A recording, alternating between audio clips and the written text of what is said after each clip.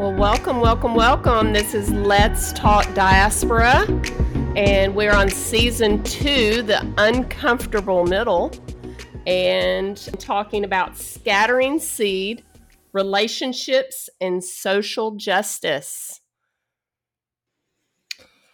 Yeah, thanks for that, Rebecca. This is, we've been talking about in season 2, this uncomfortable middle where we're trying to stand in the tension of these two ditches that people sometimes find themselves in. And really the topic, I don't know if the title will end up being that. We don't know what we'll call it. We'll figure it out once we're done recording. But the topic that we're trying to address is how do we hold this balance of proclaiming the kingdom and also serving and loving the poor? You could say it, healing the sick, casting out demons, but this tension between felt needs ministry and the ministry of proclamation. And what I've just observed over time is there are very few people who balance this well. Typically, you see people who are in one extreme or the other. But I hope from our conversation we can see like the path forward, the faithful path is in this uncomfortable middle where we're trying to balance this. So I don't necessarily feel like the most equipped to talk about this because I honestly lean in more in one direction than the other. So I always need help in this. So I have invited a dear brother to join us in this conversation.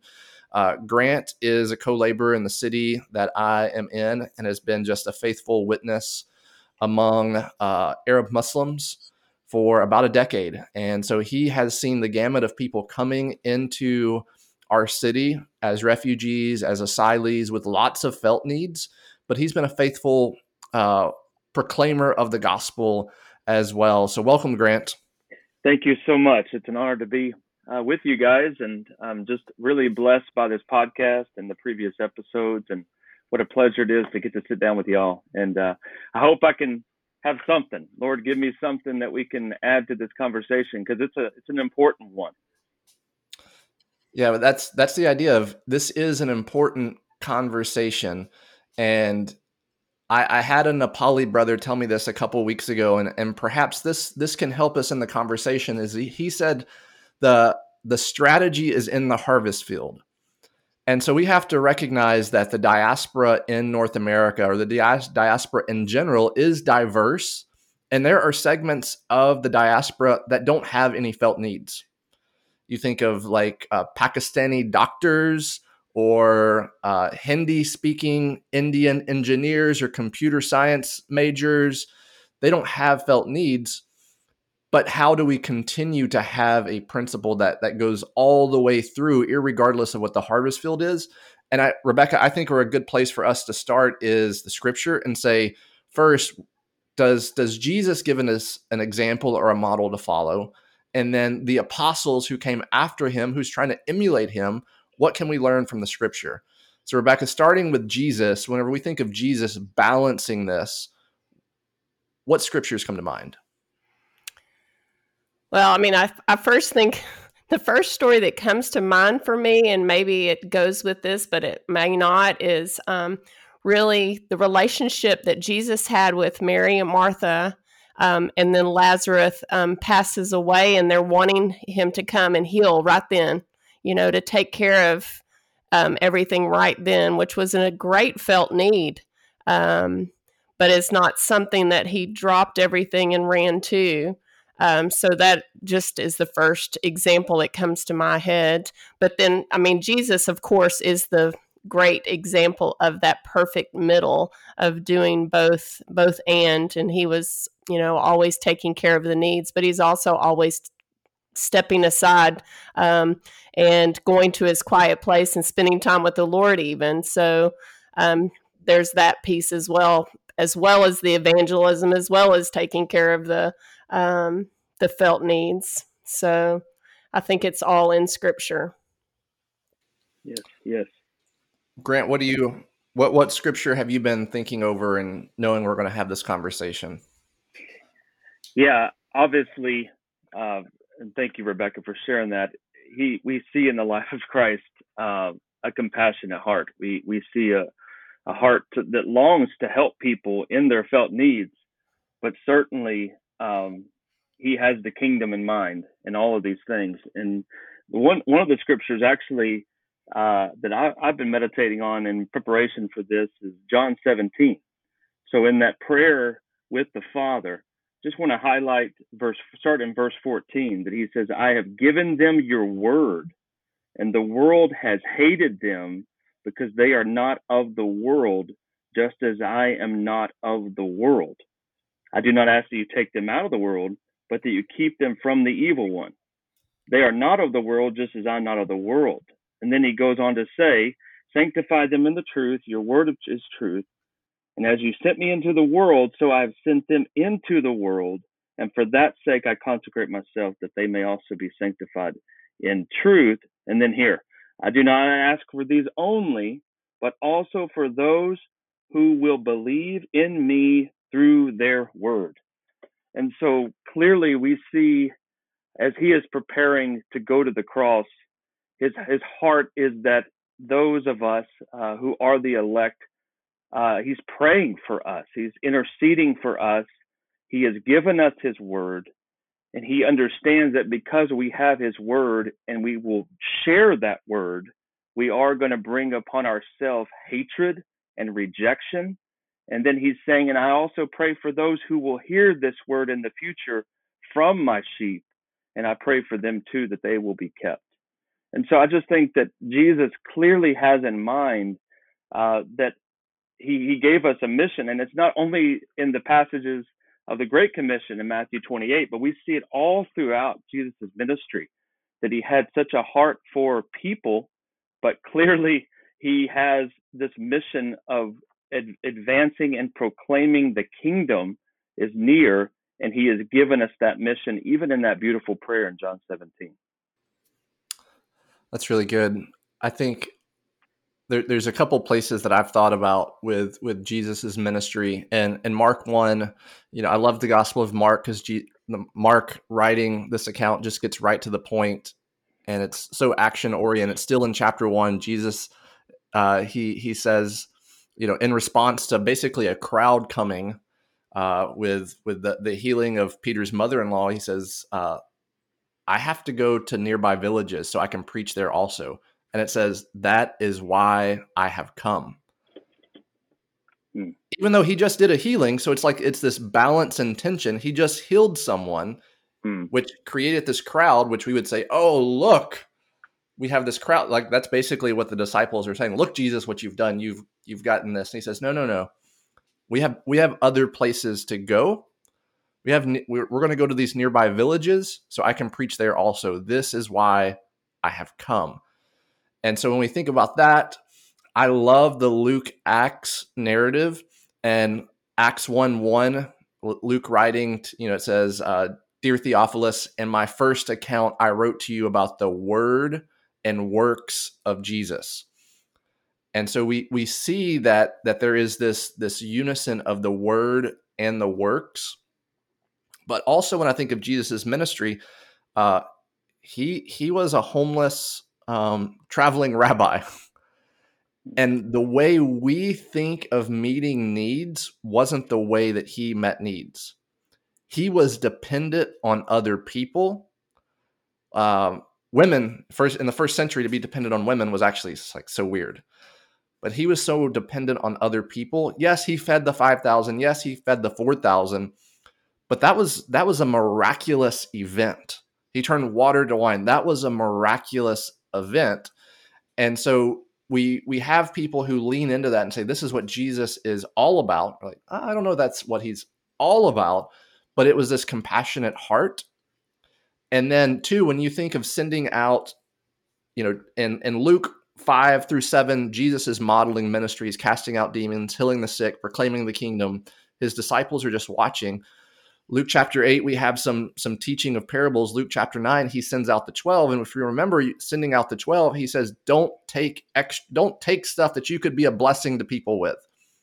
Be needy, is what he's saying. And what are you doing? Casting out demons, healing the sick, proclaiming the kingdom. The 12 come back, give a report. Now there's 72 others. He sends out the 10 with very similar instructions. Don't take this, heal the sick, proclaim the kingdom. So maybe a question I have with Jesus's ministry is we clearly see this, but how does his approach to meeting needs apply to our context? Meaning, many of us are not necessarily depending on a supernatural intervention to meet the needs of the people that we're ministering to. We're depending on this food bank or this source of revenue to buy these supplies for these people. Does that make sense? What I'm asking? What I hear you saying is, well, the first thing I hear as we talk about Scripture is the importance of that relationship again, and the Holy Spirit guiding you to, what's next and who's next, but also guiding you to where those resources and those things are going to come from, which is a beautiful picture of the church, and God saying we need to come together, and it takes all of us to meet the needs, instead of one of us coming in and say, here, I've got all the answers and all the needs met. Yes. And I just have been so blessed by my partnership with you, Bud, because I just feel like this is something you champion a lot, is the way we team together and recognizing, and you even sat in my home a couple years ago and taught me through the teaming circles, the concentric circles, but just thinking about how we all do play a role in this. And I used to get so frustrated because I wanted everyone to be completely focused and completely doing the same thing that I was doing, and other workers, even especially if they are organizations or ministries that are saying, "Hey, we want to see disciples among these ethnic people groups here in the city." I used to get very frustrated that I felt like I had a way that I wanted to do it, and I thought we needed to do it, and others seemed to be more focused on spreading that net very wide. And I was screaming, "No, we got to be focused. We got to get down to the individual level, one-on-one."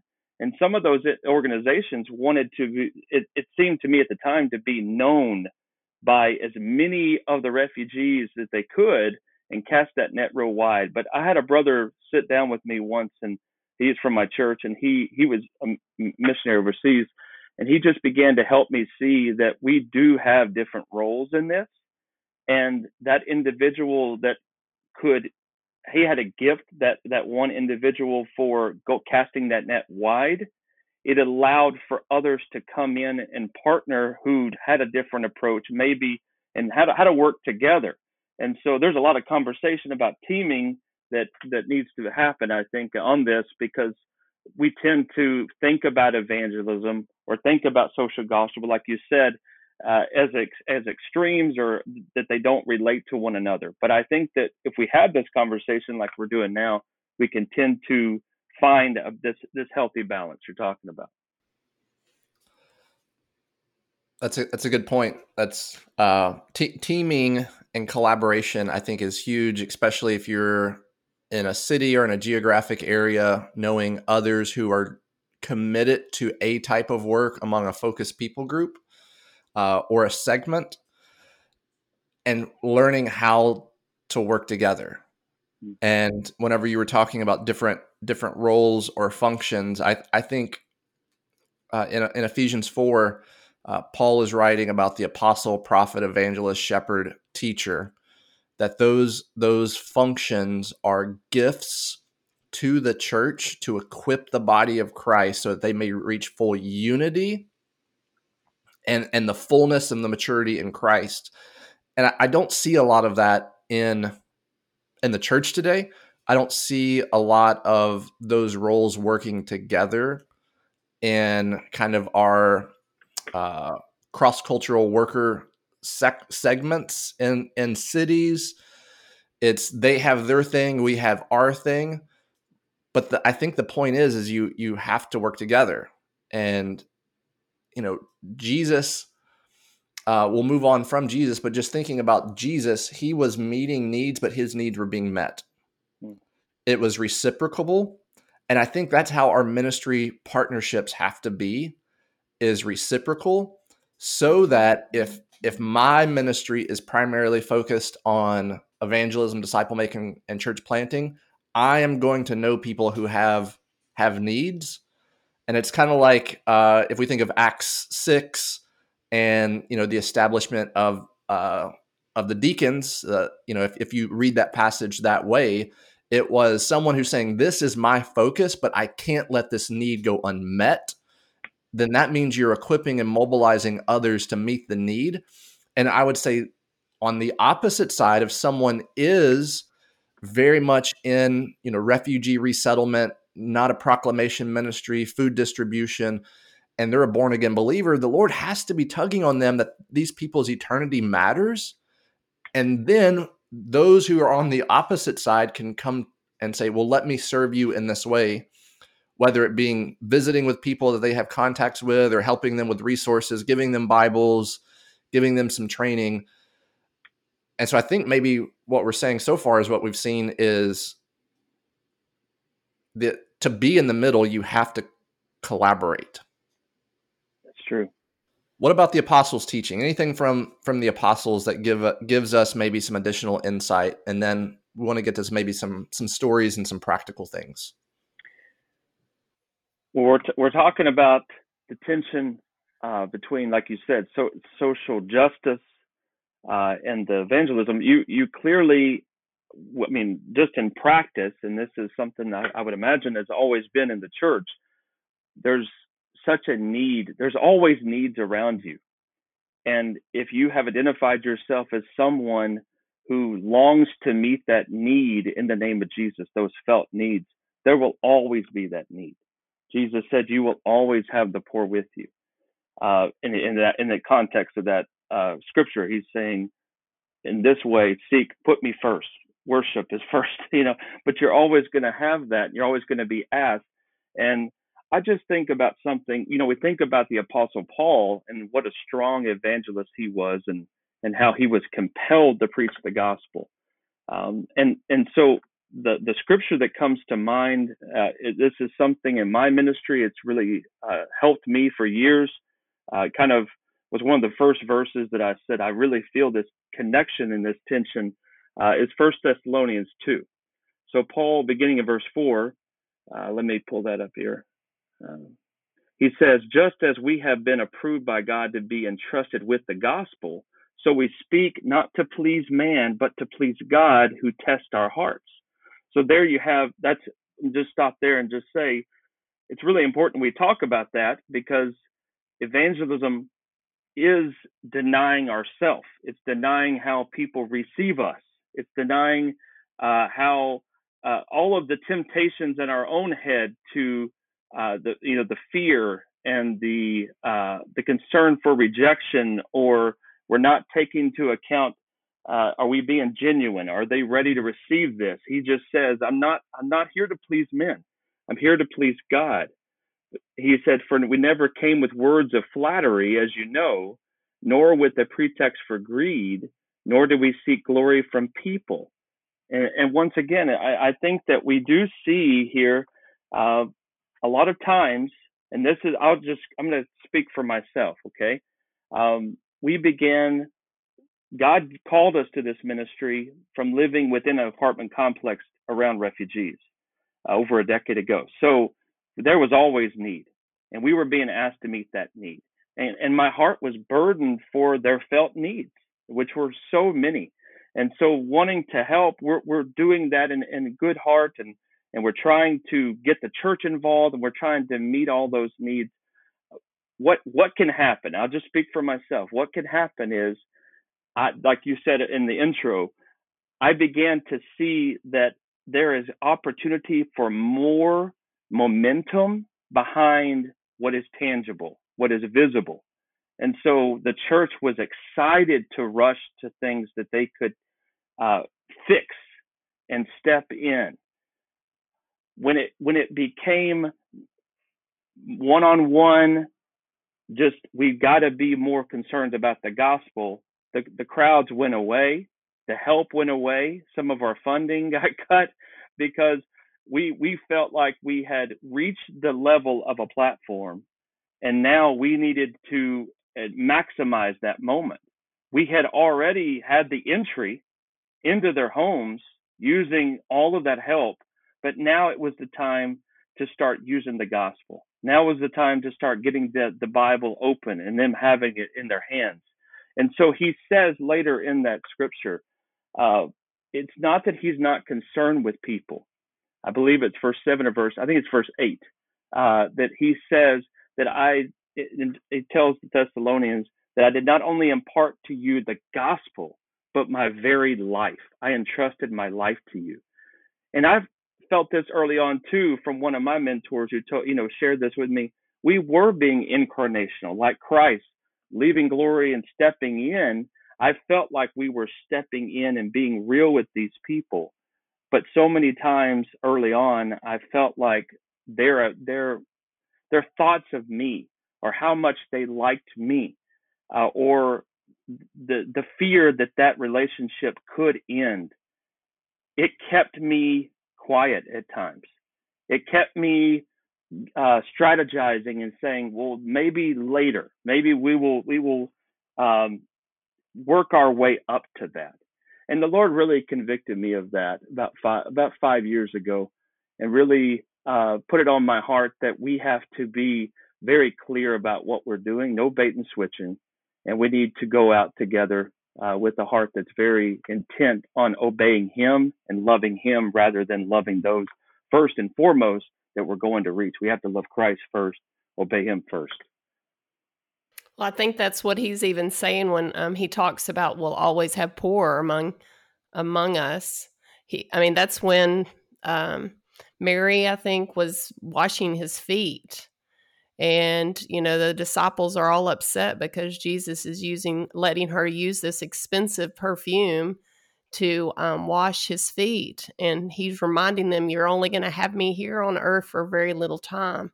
And when it takes us back to the focus is upon him and not on anything or anyone else.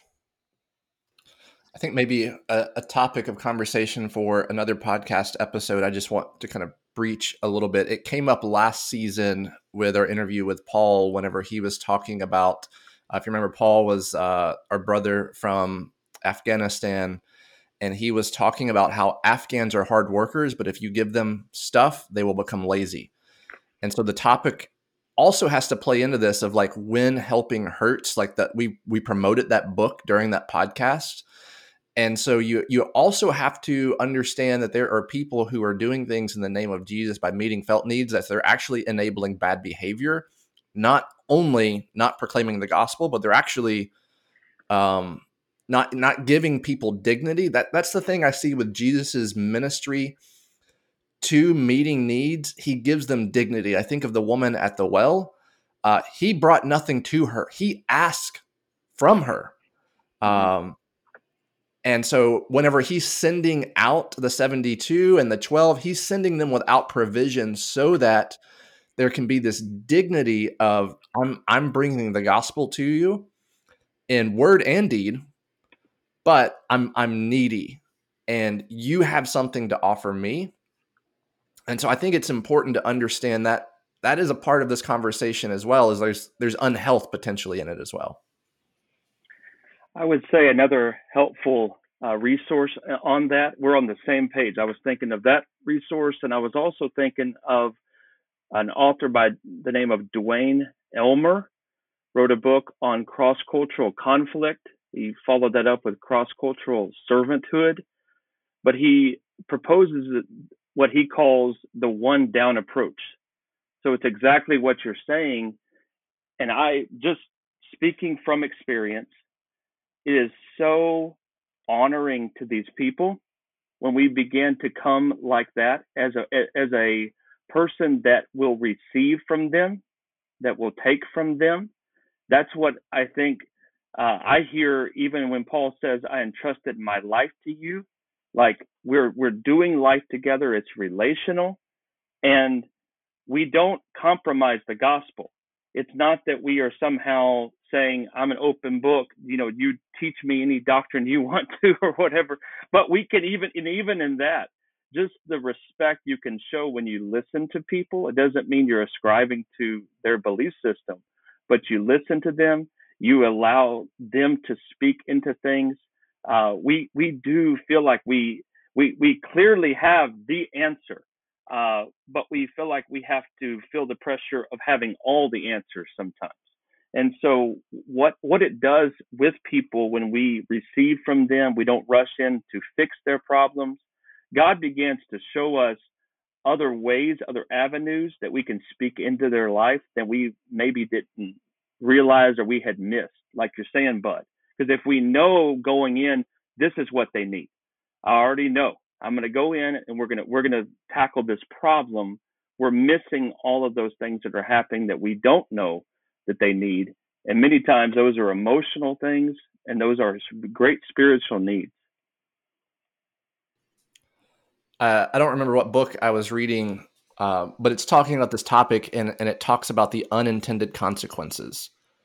And I think whenever we rush in and we feel like we know the answer before we've done the research, really heard from people, that there ends up being unintended consequences. And there was I don't remember what the example was. This was not in the diaspora setting, but it was someone who was going to go in and start planting food for these people because they didn't have food.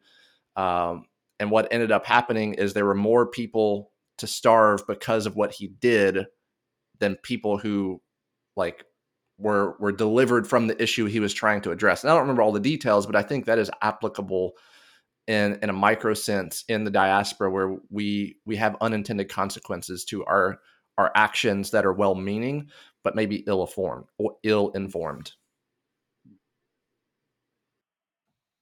And I think too, as you're both saying, I'm hearing both of you say this as well, that there's a little buy-in on both sides. The one that is going in to share or serve, as well as the one that is you're serving. So you want both to be able to give a little and to be a part of the solutions and the finding the answers, and not one person giving the incomplete answer. Yes. So we've talked a lot about the aspect of meeting felt needs, but I think I feel like I need to double down and say there is a gospel imperative in the Great Commission, that you have the Great Commandment, love the Lord your God with all your heart, mind, soul, and strength. You have the Great Commission, which is not just Matthew 28. There's multiple places in the scriptures where you see that we are called to proclaim and make disciples of all nations. You can't do that without an evangelistic witness. You cannot be faithful to a missionary call without being a witness. And so even for our brothers and sisters who may be more prophetic in their gifting, and what I mean by that is they are about calling out injustice and finding ways to meet those needs, I need to challenge you to also share the gospel, not just in deed, but also in word. And you, brother or sister, I need you to challenge me and say, brother, you are proclaiming the kingdom, but are you healing the sick? Are you meeting felt needs when it's applicable?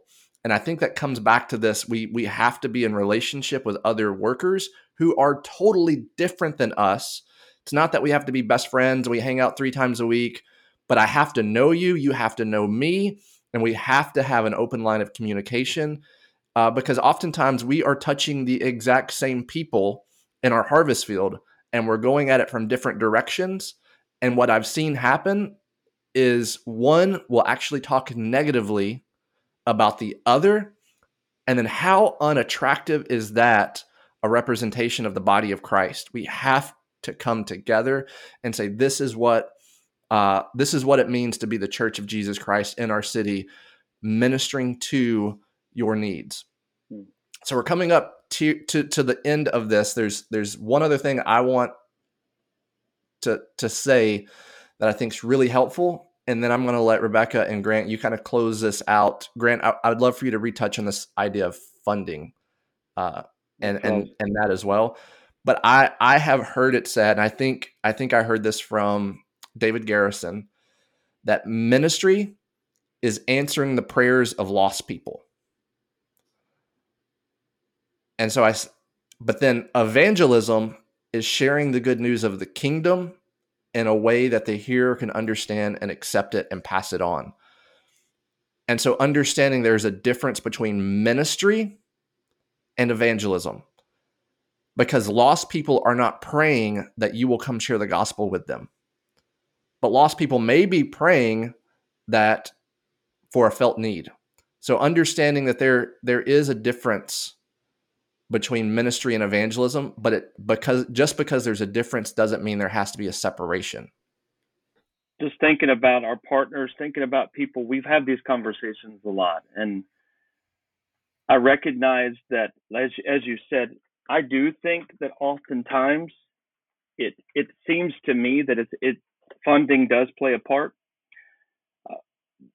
There is so much pressure on these cross-cultural workers, especially those who do not carry full-time jobs somewhere else. There is so much pressure to how to show your work.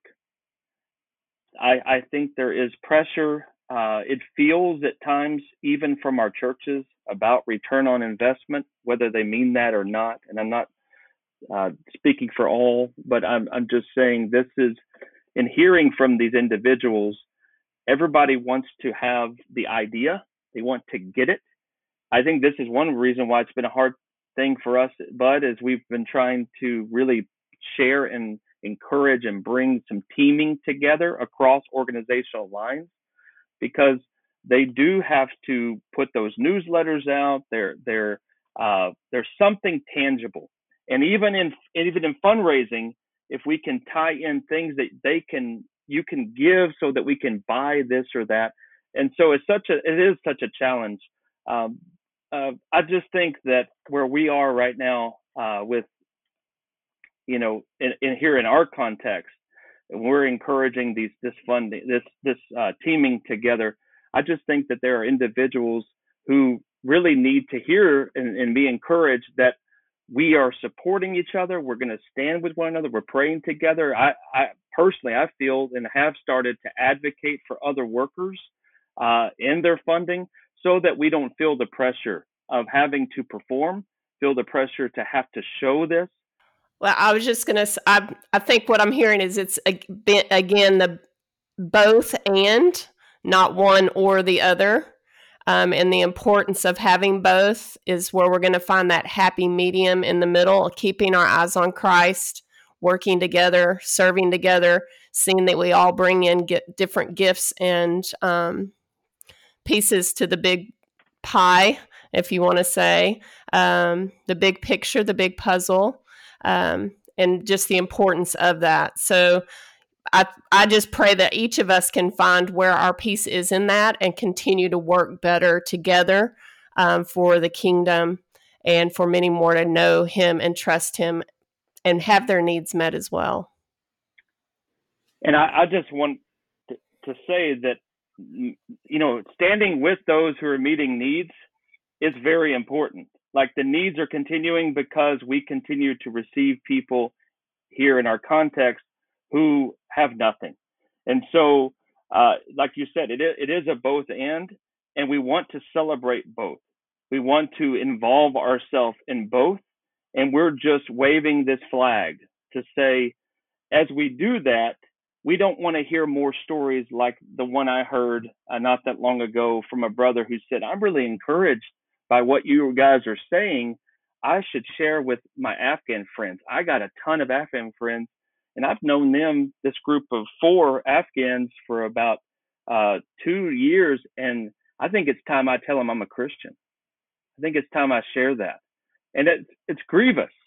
It's grievous. And so we have to get back to the call of God on our life. Our call is not just to find ways to promote ourselves to help. These people are dying. These souls are very important. But once again, we wrestle with how. The method is still open. We can still have different methods. But I remember one time you walked into a market with me, and you walked right up to that guy, and I cringe, because I'm like, oh, but my method is to do it a different way. But why would I cringe? Like, why would I say I feel uncomfortable with going right up to that guy? There was an urgency in you. And so we, like you mentioned, that sometimes we can be negative about each other.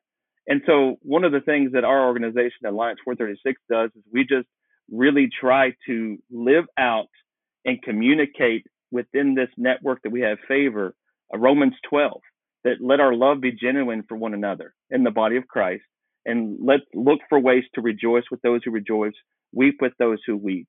We're just championing this, that we want to join you and hope that the Lord would answer our prayer, that they would reciprocate.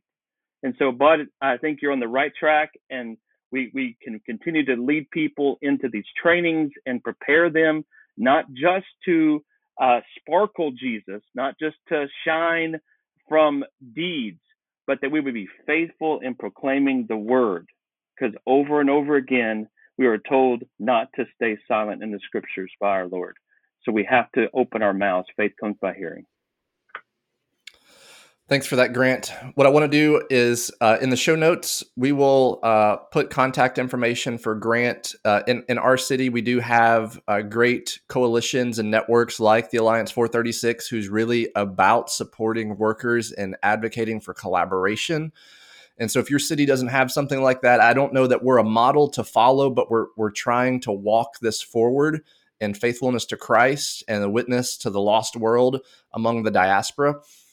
We're failing forward, but if we could better serve you in your city by you just seeing our mistakes and what we're getting right, we would love to share that with you. The conversation went a little different than what I thought it would, but I'm so glad it did. I think it was edifying for me, and my prayer is that as a listener, you are hearing the need for collaboration in connecting with people and proclaiming the kingdom. Because if you remember back to our introduction, that was the two categories, and we're really trying to bridge those two categories. So thanks, Grant. Thanks, Rebecca. Thank you for listening. Let's Talk Diaspora.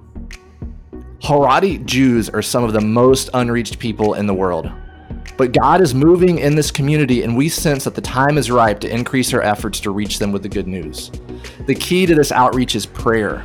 We invite you to journey with us into the world of the Haredim and to meet Haredi men and women, as well as the believers who serve them, and to join us in the critical work of prayerful intercession. Start learning and praying with us today with a free digital download, or you can request a free copy at upgnorthamerica.com/resources.